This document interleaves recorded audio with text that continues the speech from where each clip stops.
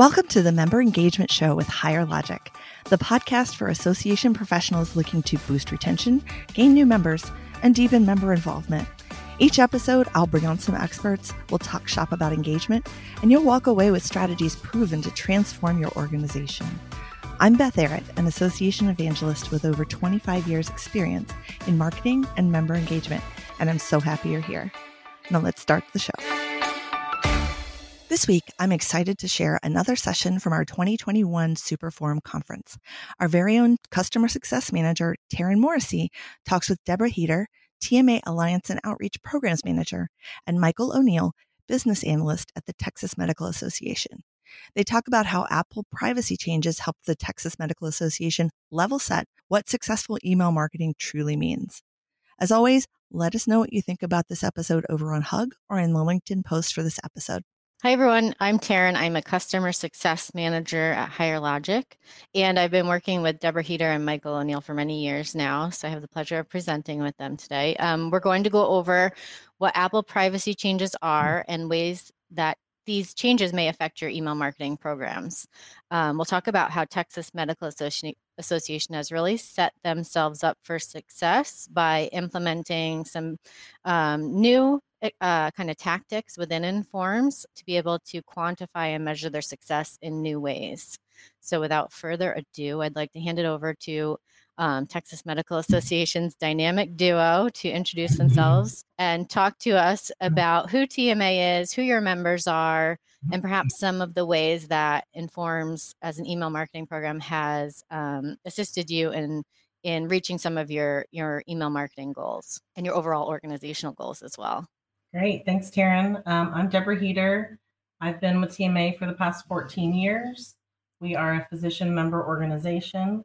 I've been the primary email marketer, power user, whatever you want to call me, for the last 10 years with Informs. And Taryn has been my guiding light for quite some time. Our audience is made up of physicians, residents, medical students, staff of physicians, some other staff that are kind of local grassroots here in the state of Texas. So we are a statewide organization. And our primary messaging focuses on member retention, member recruitment, advocacy, and just general medical news in the state of Texas and some national. And Michael, I don't know if there's something you want to add to what we do. I'm just going to say my name is Michael O'Neill, and I'm on the technical team at the Texas Medical Association. So my involvement in this whole process is usually trying to make the data fit what we want to do in our campaigns and our marketing. So I just am really there to implement whatever Deborah tells me to implement as best as I can. That's true. Yeah. It is more than one, but yes. Did that answer all your questions? Yes, I think so. Okay. All right. So Apple privacy changes. It's a heavy topic. I know not everyone who's listening in right now is up to speed on what Apple changed with their latest updates this fall. So I'll do my best to answer the who, what, where, when, why, and how, just to give you some background.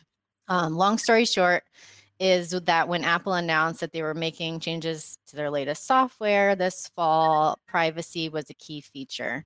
One of the standout updates was related to the Mail app, which is the default email client on the iPad, the iPhone, the Mac, the Watch.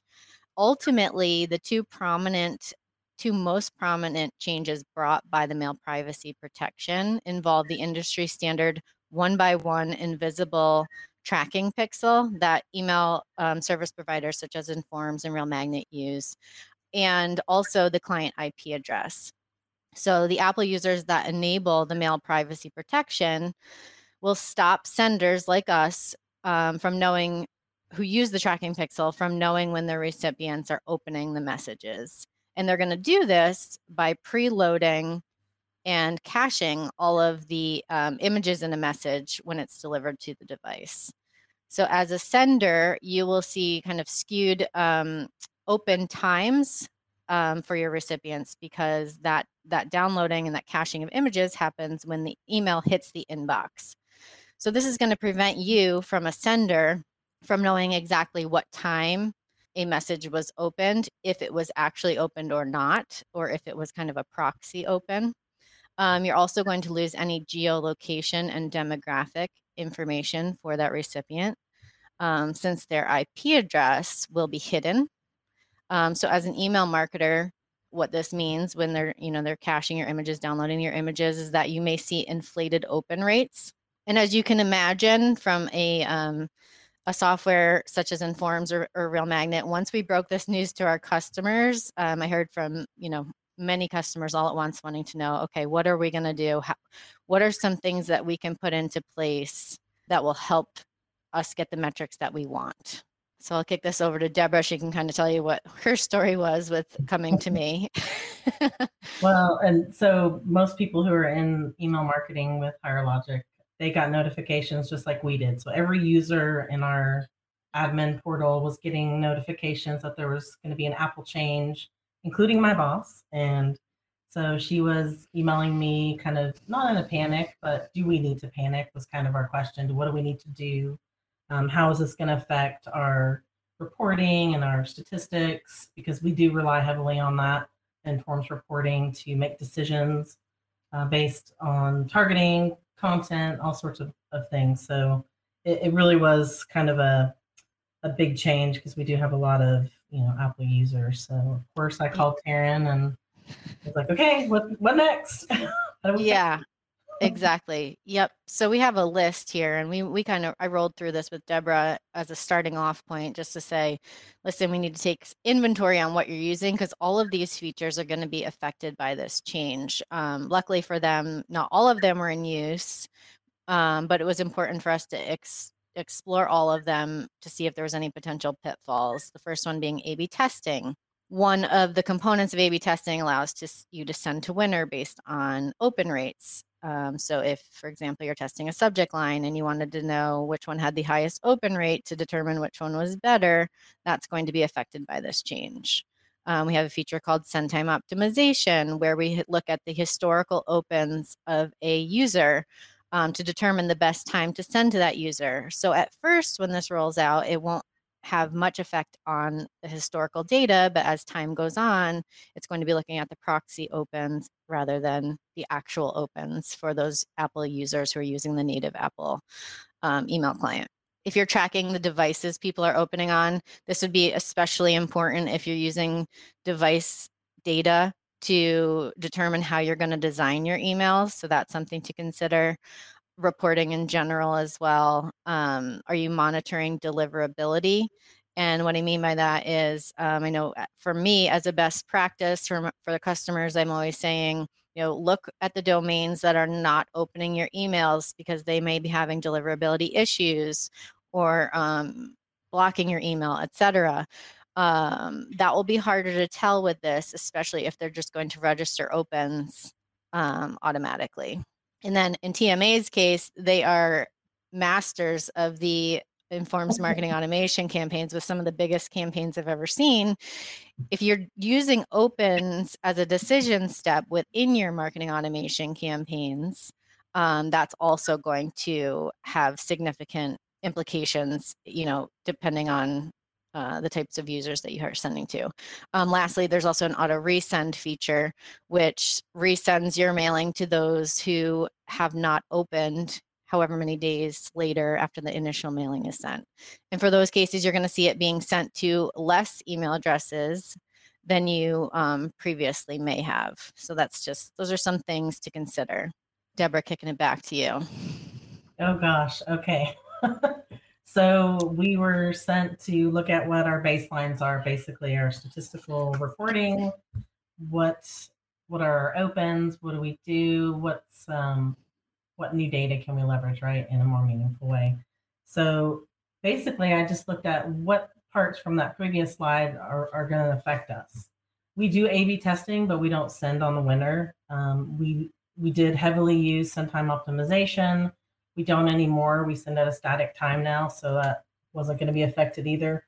Really, the only thing that's affecting us right now are the campaigns. So we used to run about 5 different campaigns, monthly campaigns, but those have slowed down quite a bit due to COVID. So we're going to be reintroducing them over the next year. So this is definitely something where we need to shore up our data and figure out, where we're at today so that we can responsibly report to our bosses the right.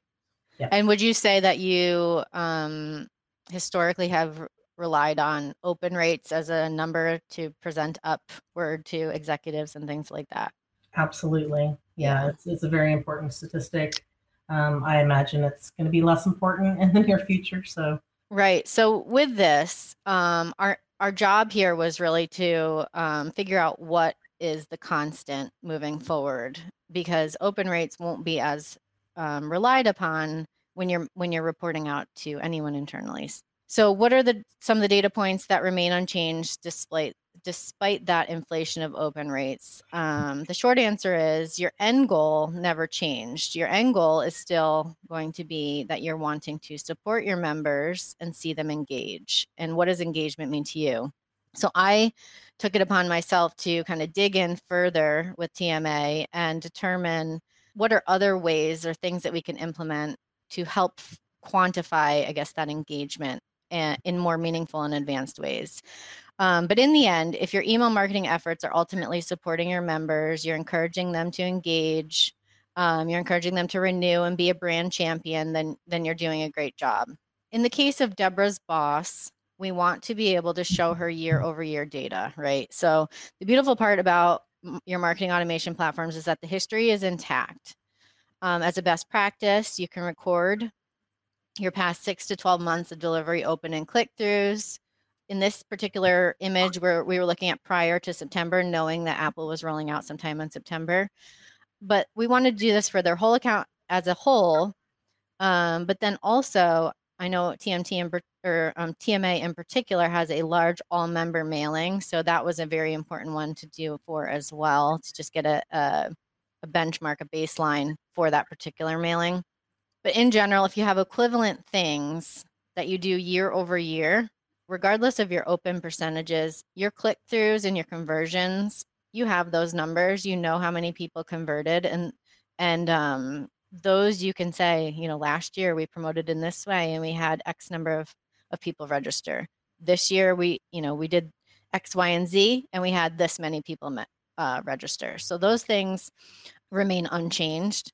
The open rates are, less tied to the dollar values and things like that. So the next thing that we looked at was something that I don't believe, Deborah, you can correct me if I'm wrong, but we decided to go a different path down. But one of the ideas was we thought about cutting ties with our unengaged members. And I know this is like super scary for most associations to do, but we created this data point in Informs. It's there if we need it, and we know we can adjust it if we want to. But what we queried was, show me everybody between March 1st and September 1st in Informs who had a minimum of 10 emails sent and opened 0. And the idea behind this is using this as a do not send to or a suppression list once the Apple changes take effect, so that you are preventing these from becoming part of that inflated open rate number. Really, you're just excluding them from that right from the get-go. And then Google Analytics, I know you were using. Talk to me a little bit about your website and how we came to another idea, another tactic that you were able to implement within Informs here.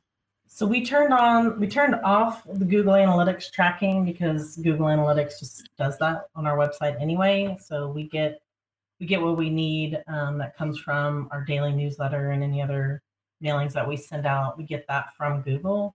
So I turned that off and turned on web tracking so we could see how are people engaging beyond the email, and maybe that would tell us something. And we just turned it on, so I don't know if there's any real data to look at just yet. But so one of the things that interested me about your website was that you were you hosted for your largest mailer, which is the Texas Medicine Today, you had a page on there, or more than one page, that was associated with that particular mailer, I believe housing some, if not all, of the content from the mailing. Is that right?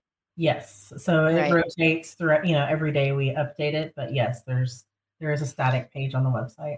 So the beauty of having this data point as a new data point moving forward is that if you're not able to determine open rates accurately, you are able still to determine people who went to those pages on your website, the TMT pages, which we've tagged here in that image.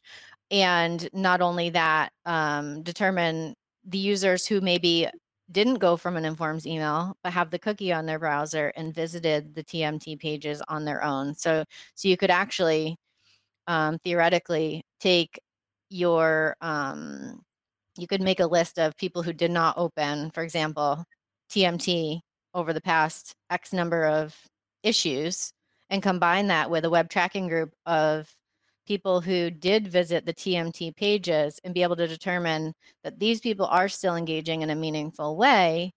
They are just coming in from a different angle. They're not necessarily coming in from email marketing, but they're still reading your content. So that's where that value lies with the web tracking. So you're able to take that to the next level in a more advanced way to be able to say, okay, our email marketing efforts are successful, our content is valuable. We're able to, see it through another way. Right. So Not just through the opens. Yeah. Exactly. So we have that in place now. And then this was really interesting to me. So Deborah and I got to a point where we were having these discussions fairly regularly, and I noticed that they were not utilizing scoring and personas within Informs, at least not in Informs. But Deborah told me that they had created personas, but they live in IMIS, which is their AMS. And at that point, Deborah connected me to Michael because I wanted to know how we would be able to get that IMS data into Informs so we could actually have some more meaningful engagement points within the system. So Deborah and Michael, can you talk to us a bit about these personas, what they mean, how you ultimately landed on breaking them down into these three groups, perhaps? Many years ago, gosh, maybe 5 years ago, we engaged with Viv Swertinsky and Chris, I don't remember his last name. They came down to Austin, and we had a large focus group from the association that talked about our data and our membership and, how we could, find something that made people stand out, right? Like put people in buckets so that we could market to them a little bit more effectively.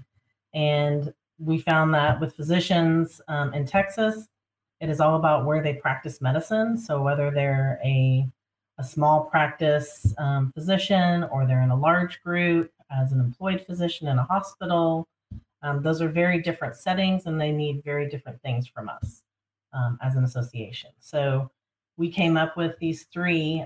Stanley staff physician, who is in a medium to large group physician. He clocks in, he clocks out, he sees patients.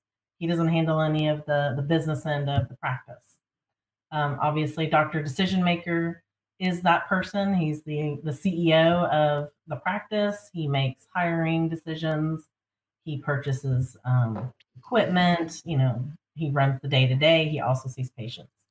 And then we have small practice Pat, who is a small practice physician who does everything as well. Does not have the support of a large group and or clinic or hospital to help them with management or purchasing or anything like that. So we found that these were the three buckets that we can market to now. And I don't know, Michael, do you have anything to add to that part? I just want to say that prior to reaching out to Informs, we had meeting upon meeting where we stared at Excel sheets and pivot tables as long as we could to try and make sense of a bunch of demographic data, because that's what you usually have, right? You have some activity and demographic data. It wasn't until we reached out to Informs with Chris and Viv and had our own sort of internal focus group where we got a bunch of staff at TMAs from different departments to get together to talk about their interactions, that we realized that what we really need to know is not demographic data, it's something else that determines what these people care about. And it turns out it was really the environment that they work in. So I would just encourage anyone to take a step back from demographic data sometimes and think about it in a different way, which is how Informs really helped us to come up with these 3 buckets. Yeah, and ironically, you had these created for 5 years, but we didn't see them in the system till just recently. So, but how right. you? So we didn't use them in Informs at all. Yep. We used them as target groups, but not as like a data point to look at. So we did have them built as target groups, but we were only targeting them in emails and stories. We definitely messaged to them, but you're right, we did not analyze their behavior. And I'm glad we're starting to do so. Definitely. And as far as, since it was already existing in IMIS, the process was very quick, I would say. I mean, I don't know how long it took you, Michael, but I remember, I think it was like the same day where you just said, oh yeah, I can get those into a target group. And here we were. Yeah. Well, it led us to engagement scoring, which I know you're going to talk about next, but that was something we were using even before we did this, right? So we had the bucket, but we used it to leverage scoring so that we could better, help our members when they called or emailed or had questions or, during membership renewal season. It's a very good tool. Yeah, so the scoring really interested me also because it was something you had created, a really impressive scoring rubric that didn't exist in Informs. And it also, for the most part, excluded Informs mailing metrics. So within that feature, you can either measure your engagement by mailing metrics or you can do it by a target group. So for this case, you were able to get these scores into target groups. Can you explain your scoring rubric a little bit to us and how you came up with this and anything else that might be pertinent? Sure. Again, I should just reiterate that this particular view here was used more on an individual basis rather than as a tool for marketing broad groups of people.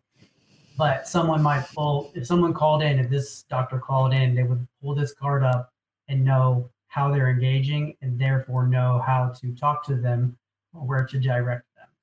The categories themselves came from several departments that we spoke to that told us these are what physicians are doing, and the physicians that do these things tend to renew or tend to not renew.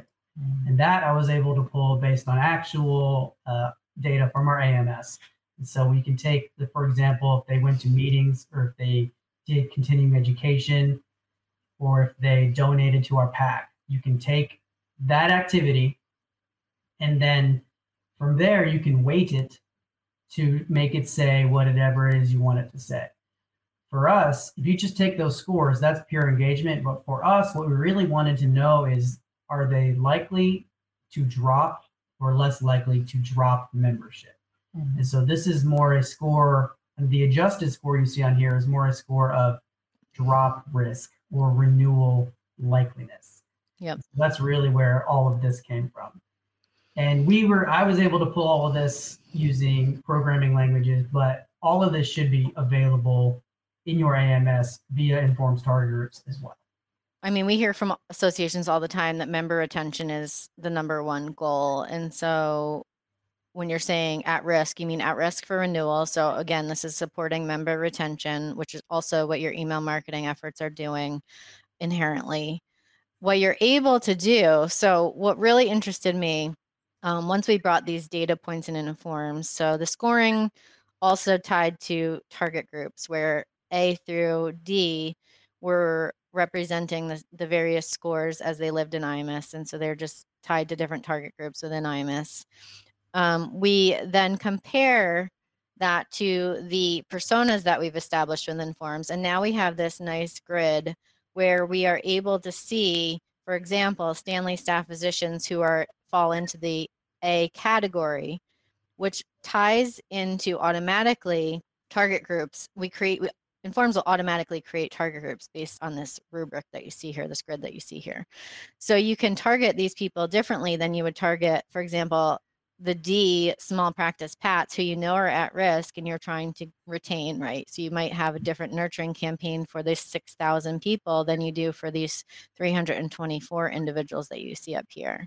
While the historical benchmarks and the web tracking are really going to help you get a handle on metrics as far as Apple privacy changes goes, this really brings a new element of surprise. Surprise, for me, you were able to kind of remove the Informs mailing metrics from this and have a new kind of holistic view, a new ability to track, member retention, member engagement in a whole new way. Anything you'd like to add?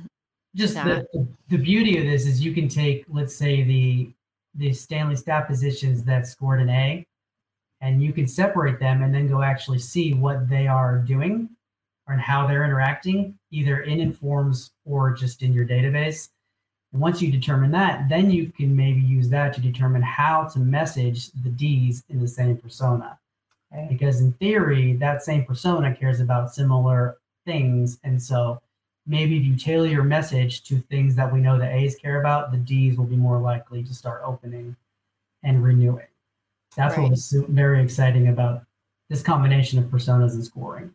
Right. So just by making a few tweaks, we're able to get even more meaningful data in general. So one thing that I just want everyone to bear in mind as you see your numbers evolve and you look at the tools that you have available to you, just remember that opens were never a perfect science. They're typically your highest volume metric, and so that's something that we all cling to. But all the other metrics that you look at, even if they're further down the food chain, they're actually more telling of how effective your programs are. And they're more telling of your conversions and where the money is. So in the case of TMA, turning to the things that actually are tighter metrics, to your strategy, to your renewals, your registrations, like your engagement scores, is a better kind of tactic in that, you're really tying member engagement back to your email marketing efforts, and you're looking at more narrower data that's much closer to your pot of gold, and maybe that's a good thing. So I just wanted to say thank you to Deborah and Michael for bringing this particular strategy to light, and kind of working through this with me as we kind of navigated the Apple privacy changes together. It looks like we have a question from Michael. Michael, are you using R or Python for scoring? Neither. We're using, for the most part, SQL as the database language. If you're talking about the text, our public website, I believe that's written in C#, but I am not the one that actually writes that. But yeah, we're usually pulling the data using Microsoft SQL and SQL Server, because that is where our data is hosted. Is the open rate affecting email only or also social media and website usage? Great question. I am not on the team that tracks social media and website usage, but I don't know, Taryn, have you had that question come up with the Apple Mail changes? I believe it would only be affecting the native email client on the Apple device, but I am not 100% sure on that.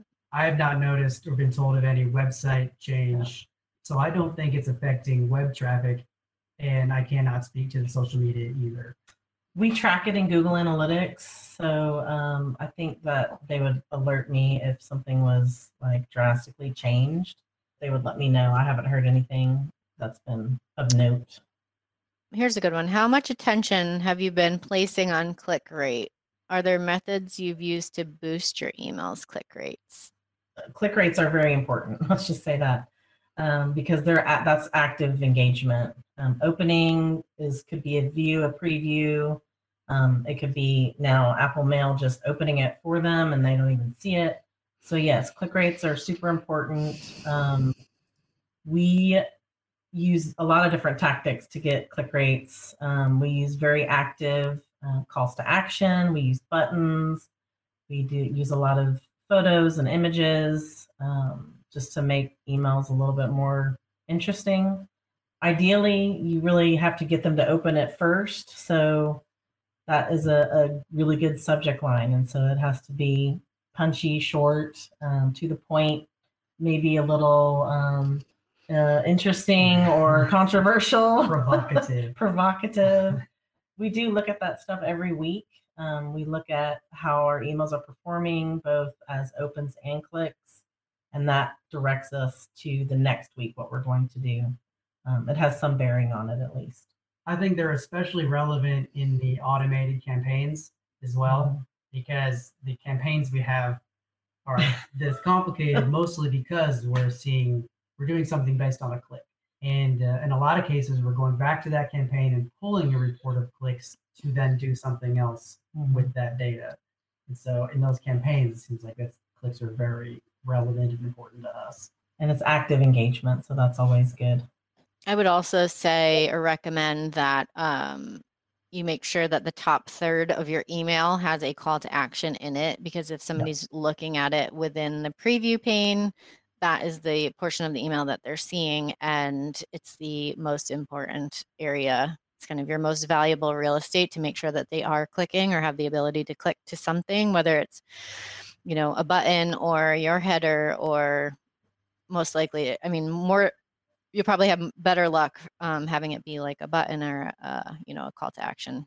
Yeah, and we also use the pre-header as well. So in conjunction with the subject line, we'll use a pre-header, and that depends on what type of mailing we're sending, whether it's a newsletter, standalone. Those help us sometimes with open, and then that leads to clicks. So is Higher Logic going to add filtering functionality to reports so we could filter data by platform? On the mailing activity report, I believe you can do that. On the details of the opens, you should be able to add a column, but it wouldn't be on a grand scheme. That just sounds like what you're looking for. I believe you can add the domain, but I'm not sure that will tell you specifically what you're looking for.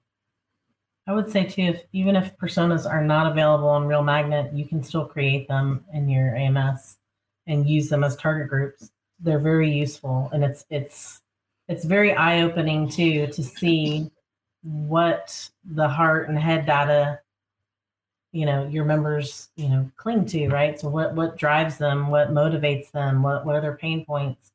It's a great exercise to do, just to learn more about your membership. Yeah, so the device information in individual reports is what I was referring to. We do know if somebody's open on a mobile device. So one of the things Deborah and I actually did as an exercise and part of this, I should mention, is we went through TMT, which is that largest member mailing that we had. And we went through each of those, and we did a search in each of the mailing activity reports for the largest member mailing, because we knew it consisted of all the members. And for each of those, we searched who had opened on an Apple device or who had opened in Apple Mail, particularly, and added to target group. And ultimately what she can do in the future is, so we did, I think, for 7 mailings or something like that. It was like the most recent 7 mailings. So we know which users potentially open on Apple devices on Apple Mail, and she can create a compound of them and be able to kind of research those further in the future if she wants to, because we know that they were doing that in the past. If you're not using web tracking, Google Analytics is a good substitute. At least, if you're appending your links that come from Informs and go out to your website with Google Analytics tracking code, you should be able, or from Real Magnet for that matter, you should be able to at least identify in Google Analytics that those clicks came from email, and know which pages they then visited. So Google Analytics is showing you that you're getting that traffic. Web tracking is showing you the exact email addresses of those people. Has anyone noticed that other mail has increased and Apple Mail has decreased in their analytics since the privacy mail went into effect? Yes. And I think it has to do with that hidden IP address as that one element that I mentioned that was being affected. I think that is putting those into that other category on the reporting. But that being said, the historical data remains intact. So doing those querying of people who had Apple Mail in the past, opens on Apple Mail in the past, should be sufficient, at least to identify individuals who might potentially be affected. I'm surprised there's no question about not emailing your unengaged subscribers anymore. Scary. It's scary. I'm all for it. It waters down your brand. If if you're continuing to send email to a group that has never opened an email, I mean, that's a no-brainer to take them out. It'll boost your rates, and they don't want it. Don't give it to them. It does skew your engagement to truly Definitely not relevant to engaged members or not. But I get it is scary. You want them, maybe send them the renewal emails. Right. Even if you said was sent 20 emails and didn't open any, That's a fun exercise too, to see who's not opening anything over, out of 100 emails, if they've never opened one. The argument I get often is email is free, so why don't we just send it to the most eyeballs that can see it? But if they're not seeing it and you're cluttering up their mailbox, they continue to delete it and not even open it. They're probably saying a bad thing about your organization every time they see an email from you. So I don't know. It's a brand issue, I think. But thank you, everybody. That's basically all the time we have for today. Thanks to everybody for attending our session. Have a great rest of your day.